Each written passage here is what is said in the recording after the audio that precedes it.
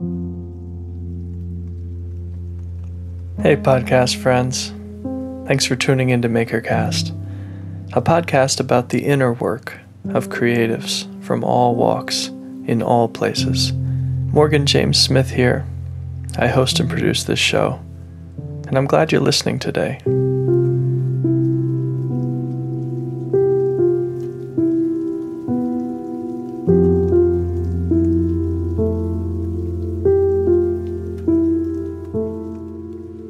As a child, I traveled a lot. My parents divorced when I was 2, and then when I turned 5, my mom and I moved to California, and my dad stayed behind in Oregon. There's about 500 miles between us, and I was always flitting back and forth.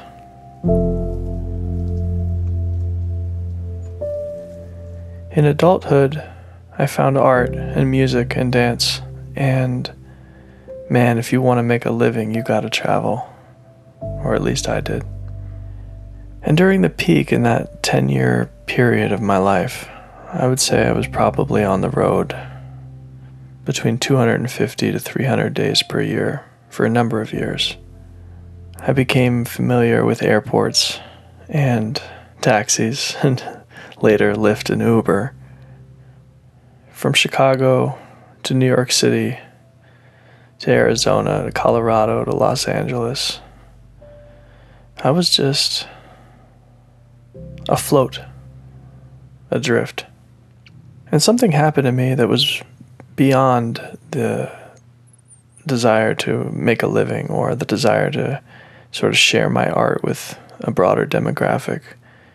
I'd be home for a short time, and then I'd catch my next flight. And sometimes I'd string trips together for as long as 3 months. And what would happen to me upon touchdown would be this feeling of being snapped into the present moment. You kind of have to open up to exactly what's around you in the moment. You have to accept help from strangers. You have to talk to people. You have to let in all the new stimulus all at once, just to survive, just to figure out where a restroom is, or which bus line or which subway will take you where you need to go. And that feeling of kind of making new connections that are just these flashes in the pan is really wonderful. There's nothing like it. There's been nothing like it for me in my life. And I would say that I got hooked on it. Because if I was in a malaise, or if I was unable to cultivate presence, or a present state of mind, all I'd have to do is hop on a plane with little plan. And by the time I'd arrived, all my senses were tingling, searching for those small cues to help me navigate through my day or my week or my weekend or my month on the road. Maybe you already saw this coming, but I got burnt out. And my little senses that were so stimulated just got fried in the end. Even though it was one of the most joyous times in my life, it was also the most exhausting. And I think part of that had to do with not really identifying anywhere particular as home. Sure, I paid rent. Yes, I'd put my bags down and do my laundry. But there wasn't a sense of rootedness, a sense of groundedness. And as the months turned into years of living this way, I wasn't able to feel the same immediate opening to the brand newness around me.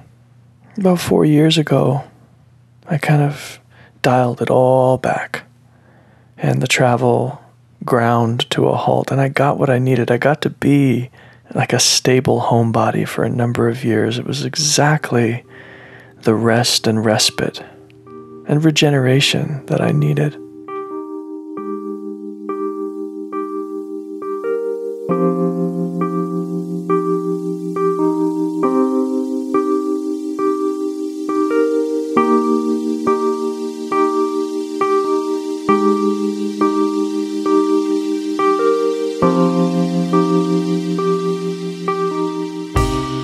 guess the best way to get me to do anything is to tell me not to do it. And in March, I got this message that we all got, plain and clear. Do not travel. Man, and that's how this podcast was born. Not being able to connect with others in a face-to-face way. And my partner and I live here in Bend in a pretty small apartment. And, by July, August, September, it was, we needed a trip.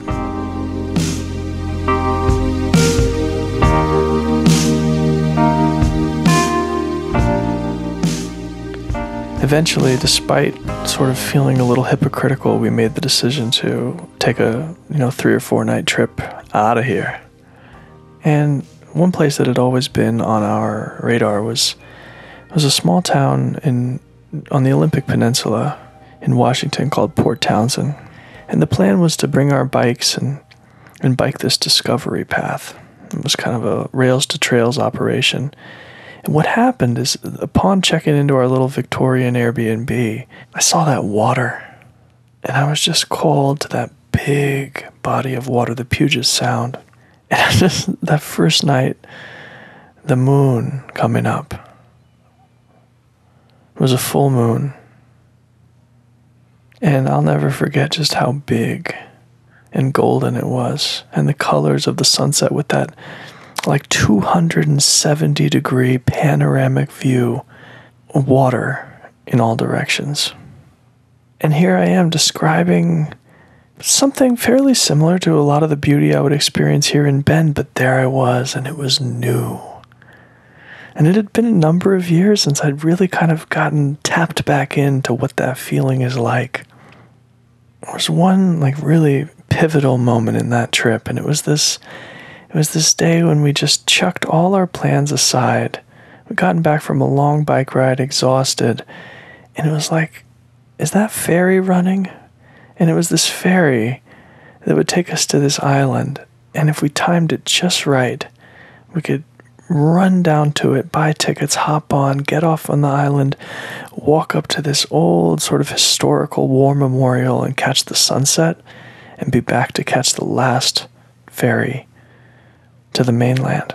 And the feeling of the wind and the sunset ride out and the moonrise ride back, it was just brand new.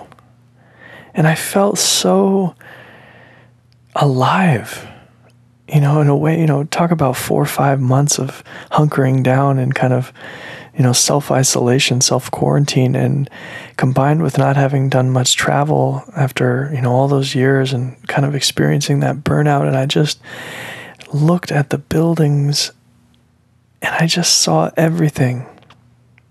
It was almost as if I had just been born. And it was the last night we had to spend there. And I just wondered to myself, how can I touch this? How can I touch this when my surroundings are familiar? How can I touch this sense of being completely enamored with the miracle of life, with every breath, with every sight, with every smell, with every sensation? How can I touch this in my daily life? And I didn't have an answer then, and I don't have an answer now. But the question called to me, because that feeling is so remarkable. The last morning before we left, we got to take a walk down this massive stair set that was 130, 140 steps past a fountain into sort of the downtown waterfront area. And again, I'm just this wide-eyed child, just in love, sure, with the beauty of the town and the Puget Sound, but just with life. And that state, just take a moment. Think about when you touch that state and how marvelous it is and how it feels like something you want to cherish, but then before you know it, the pressures of the day or the pressures of adulthood or the pressures of a life rip us from that state of wonder. And it's this mystery to me I want to bring that state of wonder into washing dishes, and I don't know how.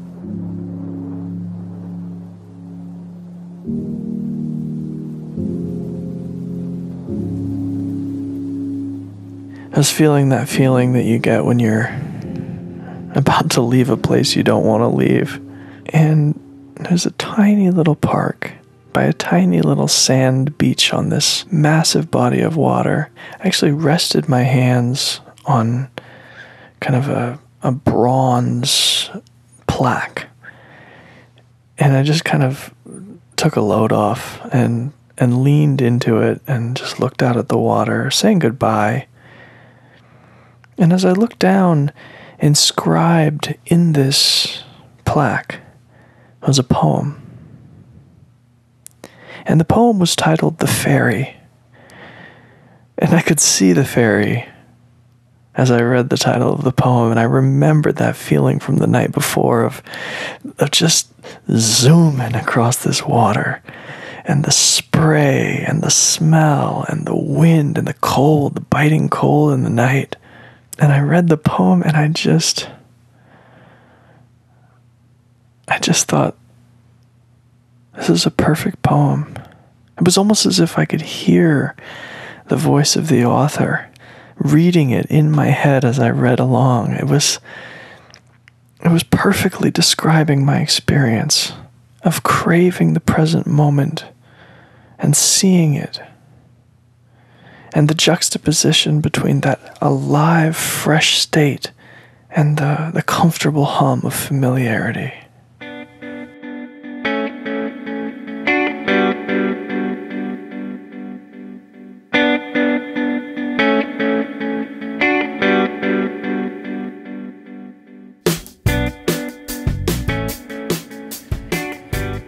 The Ferry by Mary Lou Sinelli. While crossing the Sound, we climb to the upper deck, where the sky is spread in a banquet of quarter moon and stars. In summer, more people come topside to be part of this, Whidbey Island behind us, swaying. No wind but a 10-knot breeze, gulls gliding above in the clean, moist air. Mid-Sound, there's a clear view of Mount Baker, our great active crest ascending a fault, restless as the two boys who race by me, vaulting over a row of vinyl seats. When one tumbles, he has to reassemble his pride with every muscle posed against humiliation.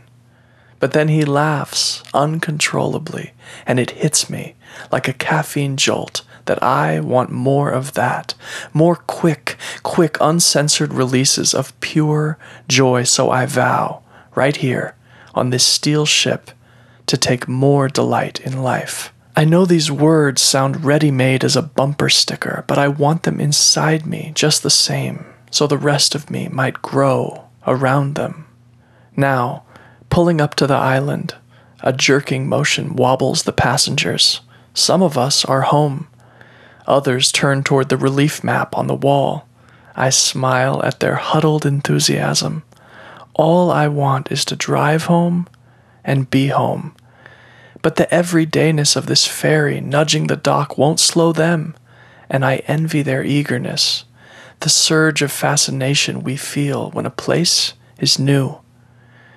So against the high-stake risk of failing at a resolution, I make a pact to try, at least once a day, to see the beauty of this green and peopled place with the eyes of a newcomer, as if I carry a backpack and a wide-angle lens, as if I need a place to stay for the night.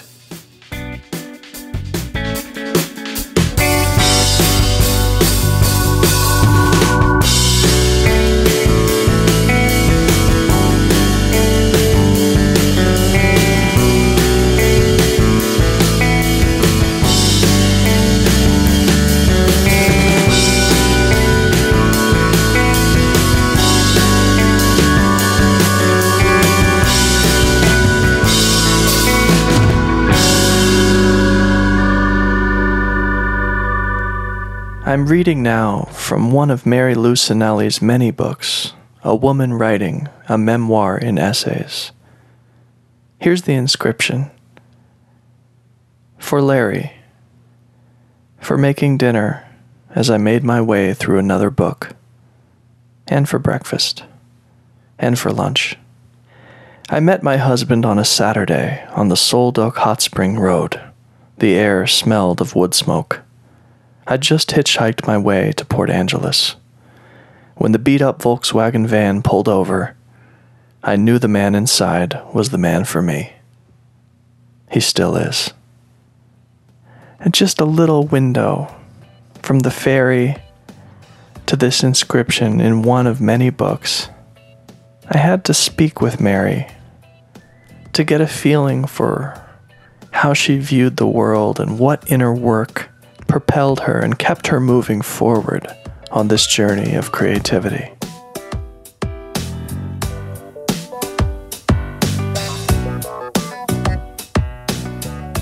In many ways, I'm still just surprised Mary picked up the phone when I called her. But before we get into our conversation, by way of introduction, I'd like to play for you an excerpt of Mary Lucinelli reading a passage from one of her own books, The Immigrant's Table.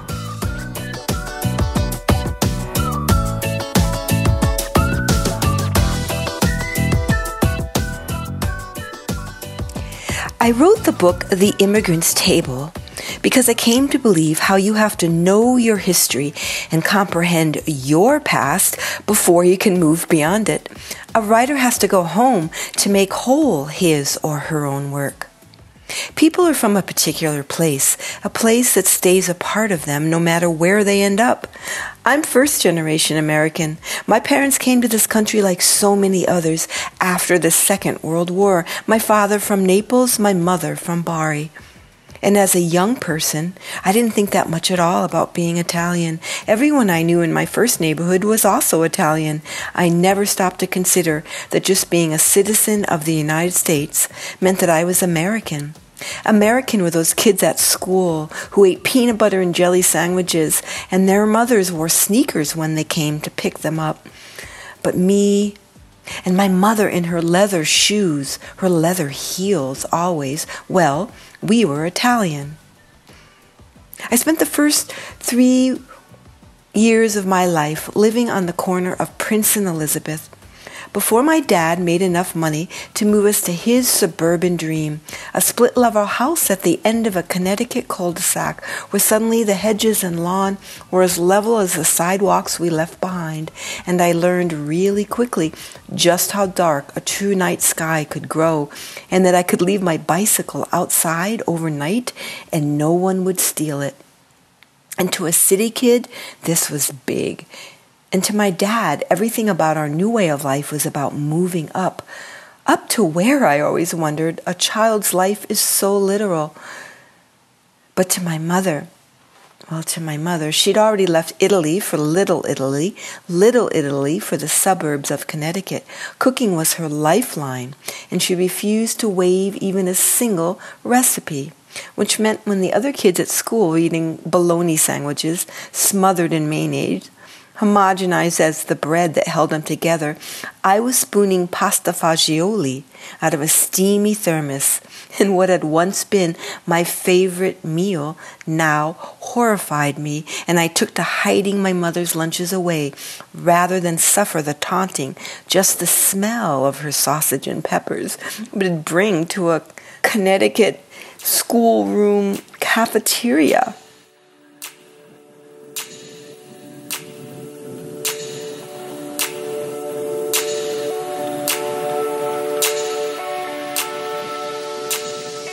It's that vivid imagery that drew me to the ferry and is so present in so much of Mary Lucinelli's work.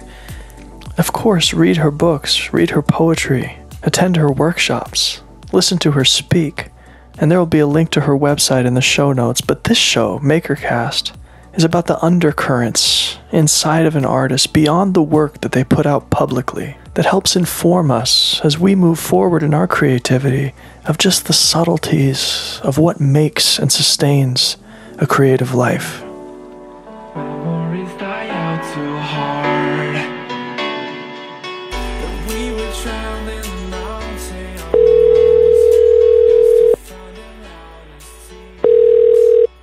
Hi, Mary Lou. This is Morgan. How are you? I'm very well, thank you. So MakerCast, tell me about that. This podcast is a passion project that delves into the inner work of creatives, not so much the art that is being produced, but the transformation that occurs when we are in the act of creating art in all modalities, and everything from the physical, the tactile, the painting, the pottery, to the written word, to the song, to the dance. And it looks, hopefully, with great detail into the fortitude that is required within us as human beings to sustain creative practice in the face of a world that tends to value other things more highly. Yes, it does, doesn't it? You see it everywhere. I'm kind of have a sense of humor about it because I actually feel like we're the lucky ones. You know, we're I think whenever you find a creative path into life, we're the lucky ones, you know. I have friends who are, ITs and techs, and, when they generally that, if I speak to a group like that, when they come up to my book table, all they really want to do is be a writer. So I always tell them, well, then you can't really have that brand new, it has to balance your desire with how much money we're going to make if we stay on the path of creativity. So I think that that's not a bad thing to remind my young students of all the time. I think it's a path that we choose in order to keep being the creative people we are. We can't fall victim to all of the things, certainly that my friends that are working at Amazon or Google can afford, but that's okay because I feel like I'm happier because I live in Seattle, so it's a very it's a dynamic world right now in Seattle, that's for sure. Can you say a little more about that? Well, Seattle is experiencing a lot of growing pains. It always has. I've lived here long enough to see it go through many growing pains. It's always the we didn't used to have like the tech bubbles burst. I'd lived in San Francisco through that, and to have it, I feel like it's happened here a little bit too because in my neighborhood there were so many Amazon workers, 35,000 new people apparently, and now none of them are here. They're not working in their office, but nor is the campus coming back to Seattle. It's moving to the other side of the lake, Washington, into Kirkland. So they're really, it just really kind of like swept through the city. Everything was done for Amazon, I believe, and they just kind of were the I think cities belong to people who employ the most. They just kind of do. Right. And now they're leaving, and so there's a big gap there, for Seattle needs to redefine itself again. If we're no longer Amazon's campus now, who are we? So, we've got Boeing and Amazon both pulling out, so it's kind of dynamic that way. So, and the conversations are everywhere, but we've got so many conversations going on right now with everything going on in the world. So that's just one of them. So tell me, where did you find the poem, The Fairy? I found it in Steele in Port Townsend. Oh, yes, the plaques. I know I used to live in Port Townsend full time, and I plan on doing that again one day when I'm not needing to. In fact, I was just there this past weekend teaching a master class in dance. And every time I go back, it's like, oh, that's my home. It's my home. But I needed to make a living with what I do, and so that was a little difficult there. I've heard poets, and I know that you're a poet and a dancer and an author of other types of work, but I'll start with you as a poet because that was how I first came to know you. I've heard poets describe the act of writing poetry as being more of a channeler or a conduit. What is your experience of writing or writing poetry like? Conduit. Well, I always do feel that way about writing. I mean, I always, sometimes, depending on the project I'm working on,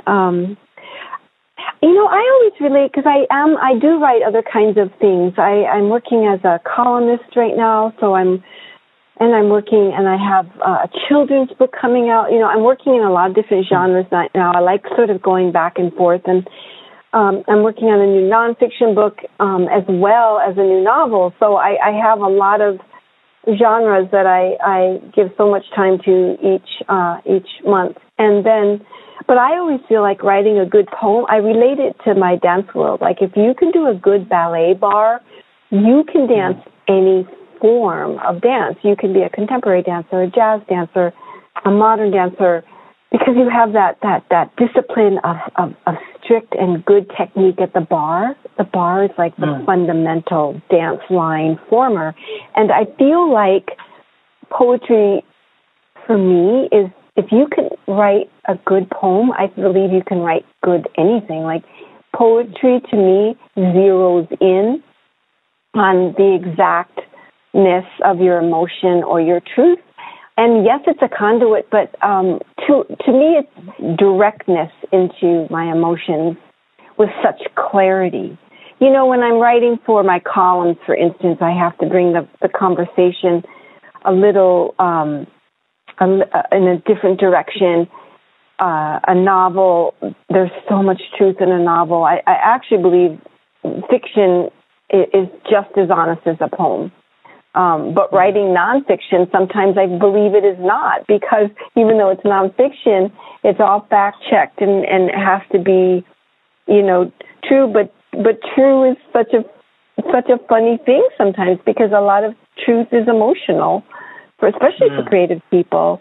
But in a novel, your truth can just be right there because no one's going to fact-check it. And I feel like the same is true in a poem. Like, your truth is so stark and revealed, and there's nothing, you cannot lie to yourself when you're writing a poem. At least I can't, you know, I can't speak for other poets and other writers, and my poetry is very accessible. You know, there are certain poetry forms that honestly would go right over my head and still do.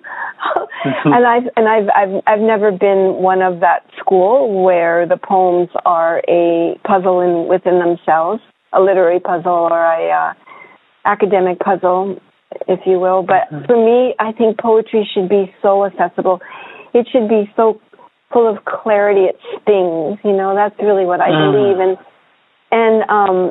and that's what I always aimed for. And you know, in the beginning, I thought I would always be a poet. I had no inclination of joining all these other genres. The first way I came out of poetry was I needed to make money, so I started writing. I was writing for the Seattle Times and this Seattle PI and various magazines and things like that. And even though I was making money, I hated it. So I no longer do straight journalism. Yeah, even in my because you have to relate with journalism on some way, shape, or form. Because I was even in those days. And I still do once in a while, but I was writing commentary for NPR and KUOW and things like that. But, you know, it's always on some level about the advertisers and the listeners and whoever gives the media the money. And so I didn't realize that going into journalism. I always thought I could be as honest as I wanted. And then I realized that in journalism, you have to be kind of within the fold of whatever entity you're writing for. So if it's a liberal audience, you can't go right into the right. If it's a conservative audience, you can't go into. And it's like you have to write for the agenda of the media. And I was so naive when I entered the world of journalism.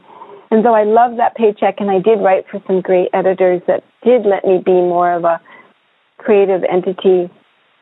I was just very naive when I entered it. So I am so glad not to be in that realm anymore and that I don't need to be. So my columns now are basically I'm writing for editors that let me write my way, and it took years to develop that. But poetry, in the beginning, I thought I would be a poet forever, and I still feel like my best writing has always been my poetry. And I'm so proud of all of the books that I had, and finding publishers for them, that was no easy thing. You know, rejections, I always laugh in my workshops when a student will say, you know, I sent it out 3 times. I'm like, 3? 3 times? I think I sent my first book out like 130 times or whatever. I don't even know how many. But it was like 3? Sweetie, oh my gosh, you got to do, you know, a lot more than that. And of course now it's a little different, you know, so much is online and so much is about just staying as just an online presence, and that option wasn't really available to me when I first started. I've been at this for a while, and so, but I still, you know, I still love holding a book in my hands. I don't know any authors really that writes to only be read on the screen. And I always tell people at my readings, I just did a reading, believe me or not, some clubs are still actually inviting authors in. They wear a mask, the author does not. I really love that. Yeah. So I just was an author at the university club, and I always tell people, and they're always so surprised, no matter where they're coming from in life, that books are all recycled. If you don't want, if you want to be green, buy a book the book industry hasn't bought logs. You know, the paper industry hasn't bought logs for 30 years. They can't afford them. It's always the scrap or the recycled. You know, the logs come down for housing, and nobody is saying housing is not green. The housing market takes those logs, and any bark, you know, or recycled product, that's where papers are coming from. And I always remind people of that. I said, you know, there's nobody, you know, the tech industries are really the ones that are, as much as I use tech every single day, but those are the industries that are really far more polluting to the earth right now. So books, when you hold a book in your hand, it's all recycled materials, and it has been forever. So it really isn't true, like pay online, save a tree, you know, and I think people need to be reminded. So I do start and end some of my readings anymore with just the truth of books, because books are my world. Books are my religion, writing them, reading them, and it's just impossible to not have an open mind if you read books. So we need to we need the truth given to us, even if it's from the author, you know, about the very tactileness of the book too, not just what's inside the cover. And the smell. Oh, I love the way an old book smells. I love the way an old book smells too. I love all that. And, you know, the recycled papers are so wonderful in the way they hold the ink. You know, I've had, with some of my books, I've been in on, you know, especially if it's like among friends, one of my books is in its third printing, so I get a little bit more input. Do you like this paper? Do you like that paper? You don't generally get that on your first printing, but on your third, you can be a little bit more involved in the process. And it's like the recycled papers are so much more beautiful and hardy, and the new papers are flimsy and, you know, just, I mean, there's nothing more beautiful to me than how everything about a book is all recycled now. The new papers are recycled clothing. These cheap clothing all over the world. They just make paper out of that. It's just, That moment you spoke of when you were writing as a journalist, and it was, you felt that there was a paycheck, but that maybe was the only reward. There's so many people, so many listeners to this show and in the world that are in a place of feeling stuck and dependent on a paycheck. And it takes a lot of courage to do what you did, which is to move away from stability into a place where your heart and your life's calling was honored more. You know, I hated getting out of bed in the morning. I think that for me, when I entered the world of journalism, I thought I was going to be able to, like, interview people, tell the truth. There was a lot of that going on, but I think that as so much information we're bombarded with it, the journalism the papers I was writing for stopped going in that direction and started going more towards just hard concrete news again. And again, with their agenda in mind. But I think that for me, you know, I live in 450 square feet, and, you know, I get house envy when I visit my friends. Sometimes I get house envy, you know, but I mean, I can't afford a house in Seattle right now. I would have to move to Centralia or something. I mean, the truth is, I do live on less, but I cannot claim, really, to your audience, that I have lived on not too much because when my mom died, she did leave me left me comfortable enough to pursue my life. Thank goodness, because I'm a dance teacher and I'm a writer, and so.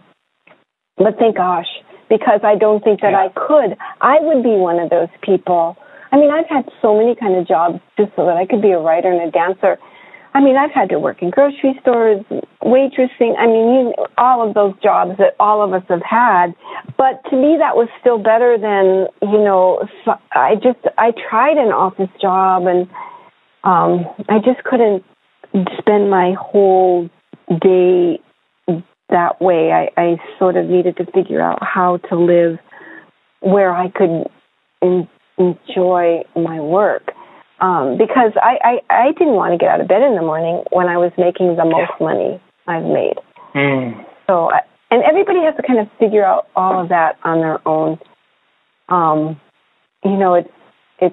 It is a hard question. Money. We all need money, and you can survive in our culture too well without it. There's not a lot of poets making a lot of money in our culture, that's for sure, and yet poets are so passionate about their work, and people making the most sometimes. It just depends. There's no concrete answer for any of it. But and it's a difficult thing too, because I've had parents challenge me if I encourage their student to be, a dancer through life, not just through high school, or a writer through life, not just through college. I've had parents come down on me like, I don't know how you expect my child to afford, how you expect them to support themselves, and blah, blah, blah, blah. And that's like, I've written pieces about that, how I address that parent or how I address that student about those decisions we have to make. But everybody finds their own way through it, but it is, I can tell you this, you do have to make decisions where it can't be the newest, this, that, and the other all the time. That's impossible. But worth it. For me, I don't think I've ever had a choice. I don't think I've ever had a real choice in the matter. I think I've always known that I have to be creative in my life, and physical and creative. So I've always loved that I could marry dance with my writing career, because writing is so sitting at your desk, and then dancing is so physical. And you wouldn't want to be, there are so many heartbreaks in being a writer, and there's so many heartbreaks in being a dancer. So if one's not going well, and hopefully the other one you could kind of turn to. It's like having just one, to me, would have felt too iffy all the time. Describe these heartbreaks to me. Oh, just having, like when you need you get to a certain place and you need an agent. So you're literally on your, writing your, 30, 40, 50th agent, and before you finally get a positive response so that you can maybe move into the realm of fiction. You can't really move into so you can be like this, love your novel, love it to pieces. But you can't even submit it without an agent, and so the heartbreak of trying to find one was hard, definitely for me. And then that was one, and then finally finding people that believe in you, that's so up. So the ups are as bad, it's like the downs are as deep as the ups are the ups. And I always tell people, whether they're other writers or other dancers or students, if something good happens, you make sure you celebrate it. Last night, my friend Lois Silver, a well-known artist, but people are saying, things aren't going to sell right now, COVID, blah, blah, blah. She opened last night in the Harris Gallery downtown in Seattle, and pretty much sold out. Wow. And, people were coming in to support this gallery that's in the middle of other buildings that are boarded up, right. And so just coming out to support her work, but also the gallery. And it was we had to go out, we celebrated, it was just such a high moment for her because she had gone in it feeling so low. Like there was nobody going to buy in a time like this. Nobody would even, so you can only have 5 in the gallery at a time, I think. And so people were like, people wait outside so they can be the part of the 5, and just so exciting. So, Yes. and no matter what that up is, you have to celebrate it because, she probably worked on that show for 3 years, and I would be talking to her, and she'd have days. Yes. She felt like nothing was clicking, and all of her art was just terrible. It's like here she is, this like famous artist, but we all have the same feelings, and I do too. Like there will be days I'm working on a new book. There'll be days I'll open the manuscript and I'm like, oh my God, did I write this? I am so proud. And then there'll be other days I'll open up and I'm like, oh my God, this is horrible. I'm so, wow. And it could be the same page. Wow. So there's just no telling why that is. It's just the ups and the downs. They're as long as they balance, you can never. Anybody who says it's like all this or all that, they're just. I don't know if they're lying more to us or to themselves, but it's never. It's always. It's always, to be a confident failure. It's just like what you have to be every day. It's like nothing teaches you more about the process than the things you try that don't work, and I've tried a lot of different things. I wear a lot of different hats. I've tried as a speaker. I've tried having a booking agent. I've had several, and I just do it better. I can sell myself on the phone better than they can, and then when I get the gig finally, because I am not famous, but I'm working and I'm working steadily. Right. Then I'm like, I'm really happy to keep all that money rather than give the agent so much of it. If I've supplied the agent with everything, but in another world, like with the agent you need for, like say to sell a fiction manuscript, you're so glad to give them their percentage because it's literally impossible in today's world to compete on some levels. You can't wear all the hats yourself. So. But I wear a lot of them just to keep, I should have said that too about my career. It's not just the writing and the dancing, but the speaking is really where I can make, good money. I'm a good speaker because I've been on stage my whole life. I don't take that podium and then look down and not know how to address an audience. I address that audience as if I'm performing, and I am performing, and so that's led to a career in that, and thank goodness. You said, I misheard you. You either said you have to be a competent failure or a confident failure. Which did you say? A confident failure, like you have to. Confident. Like you just have to, yes. Yeah. Because I think that there's going to be. I think that for me and for most people I know that have been in a creative realm for a long time, we've had as many failures. In fact, you probably have more failures than the positives. If you've been in it long enough, the positives are there, and people can see your resume or whatever, or your bio, and they're like, oh, wow, you've done this, this, and this, and this. But I always say, in between this failed and this, they never even answered my email, or I didn't get that gig. I might have gotten that speaking gig, but I didn't get that one, or, it's like, there's just as many things that don't work, but you have to be confident through all that the next one is coming. It's hard for people. I think that's why a lot of people give up on the creative realm, because it's hard. There's a lot of disappointment, and you can wallpaper your wall with the people that are telling you whatever you're creating is not good enough. You can. There's a lot of those. But then there's the one that isn't, and that gets you to the next thing. And I've just kind of always believed that everything you do just makes your dream come true, I don't spend a lot of energy worrying about the future. I just do the next thing. I really just try to stay focused on the next thing. I don't worry about that big picture in the future. In fact, I don't like it when people ask me those questions. Like a woman at my book table was like, where do you see yourself in 5 years? And I'm like, I don't even have time to think about that. I don't know why, it felt like a naysayer to me because I didn't need to see myself anywhere in 5 years. I needed to enjoy that moment because it had gone so well. Focusing on the next thing, the very next day. What do you need to do so that you can get that? It's like that will all bring you to the next thing that you need, to making your goals happen. I don't really like to call them your dreams. For me, they're my goals. And I just make the process my goal. And then little by little, what I want to achieve does follow. But you have to stay focused. And there's so many distractions these days. It's really difficult to stay focused, you know. So that's the number one thing for me. I have to. There's a lot of things I don't do. I don't do Facebook.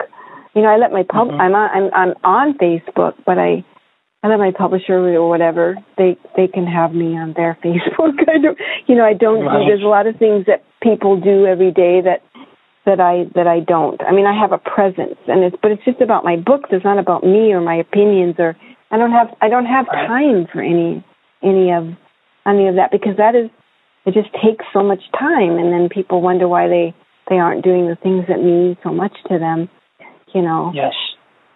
I don't think any of us are going to be on our deathbed wishing we'd spent more time on Facebook, you know. Agree. You know, it's just, you know, time organization is I have the priorities, and then whatever I have after that. Oh, I don't watch TV. I'm so out of the TV. Hey, there's a big one. I do not have time. And, you know, it's funny, the longer you don't watch TV, I mean, I do watch films. I love watching films when I have time in the evening. Yes. But I do not want to get my news from any cable news. I cannot. I don't watch TV ever. And, you know, the longer you let that go, and I don't want to sound like a TV snob, but the longer you let that go and you read books instead, and then you go back on and you see what it is, it just feels like such an insult to me. Yeah. It's an insult because it's like, oh my gosh, that's what the news has become? Who's tweeting who? The poem that has drawn me to you, and now I have more reasons to be drawn to you, but the poem The Fairy to me was about finding freshness in the familiar.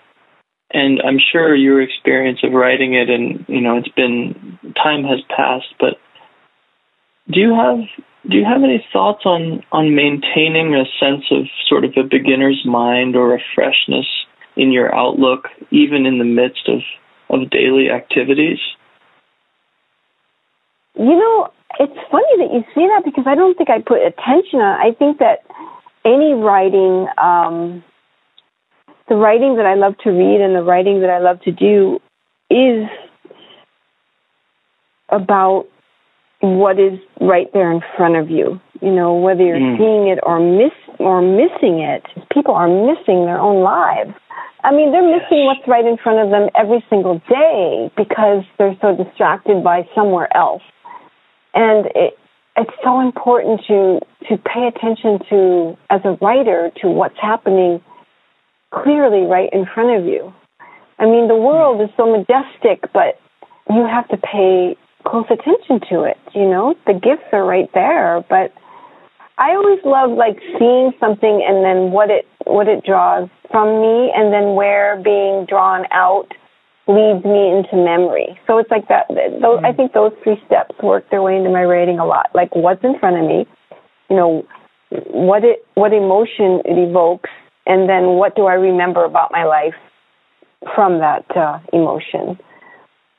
I think that's the kind of writing I like to read as well. You know, I've heard people tell me they don't like it when a novel, for instance, goes into too much emotion, and I'm like, oh my God, that's why I want to get into the mind of another. I think it's why some novels today read more like a film script, because people are... Yeah. It isn't just about the dialogue. It's about what is that writer, through her character or through his character, feeling about the human journey. That's what I love about reading. It's impossible not to feel connected to humanity when you get into the mind of someone else. And that's how you do it, through writing. That's the most. And how do you do that the closest and the most intimate way, when it's about something that's very intimate? The very intimacy of that poem is what I believe you like about it. You're so right. When you think of the world of books and writing and art and creativity as a spiritual realm, can you delve into that a little bit more for me, and how it informs your decisions and influences your life? Well, it's really funny, because as a kid, I remember hiding. I have this strong memory of hiding behind the sectional couch, and I was reading at that time, like, the encyclopedia my parents bought. And they couldn't even read. English isn't even their first language. My parents are immigrants, and so they bought them to feel proud of, books. But I was the one reading them, and I remember overhearing our priest tell my mom, because I also would bring my own books to church, and I remember him taking my mother aside and telling her not to let me read too much, because books would fill my head with ideas, and of course they did. And that's the thing, books open the mind. So when I stuck behind the couch to read, I was lost. And when I look back at my life, this was the fork in my road. Being lost like that into the mind of another, or even to the idea of somewhere bigger than me and bigger than my own small world, that's the fork in my road. That's where I went towards books at that young age, and I knew books would be my future. Reading them then, and then later writing them. I think I discovered so many different ways to see the world and myself within that world. I don't think you get that from TV, and I don't think you get that from social media. I believe you get that from books. And this is what my parents were probably most afraid of, because in the silence of all that reading, so much was being said to me, that they couldn't control. When you're reading, you are in this place with your mind and your emotions, and it's not passive. It's very involved. Even though you are quiet, it's not a passive endeavor. And I think so. I got hooked on that feeling really young.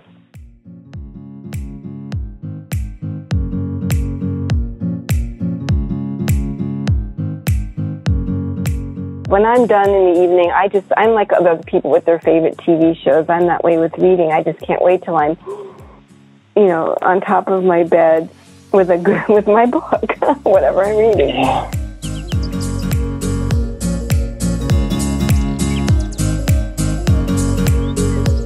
Oh, I have enjoyed this so much. Thank you so much. My name is Mary Lou Sanelli, but my real name is Maria Luisa Sanelli. When I was very young, people started shortening it to Mary Lou, and a lot of people just call me Mary. But my real name is Maria Luisa. None of my books have that name on it because, I just got away. I think when I was little, I was embarrassed. So I was glad that people changed. My first grade teacher changed it to Mary Lou. I was kind of, wow, now I'm American, I guess. But now, the older I get, the more I wish I had kept my real name.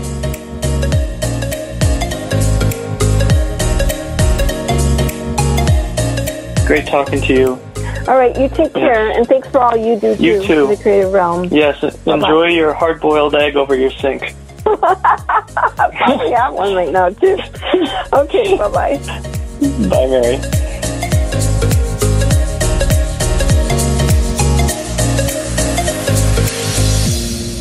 This episode of MakerCast was recorded and produced right here in beautiful Bend, Oregon.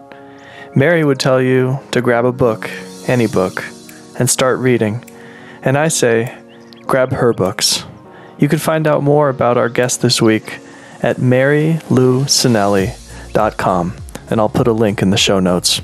If you'd like to support the ongoing creation of this podcast, tell a friend, leave a review on Apple Podcasts, or visit patreon.com/makercast. Thanks again for listening, and I'll see you in the next episode.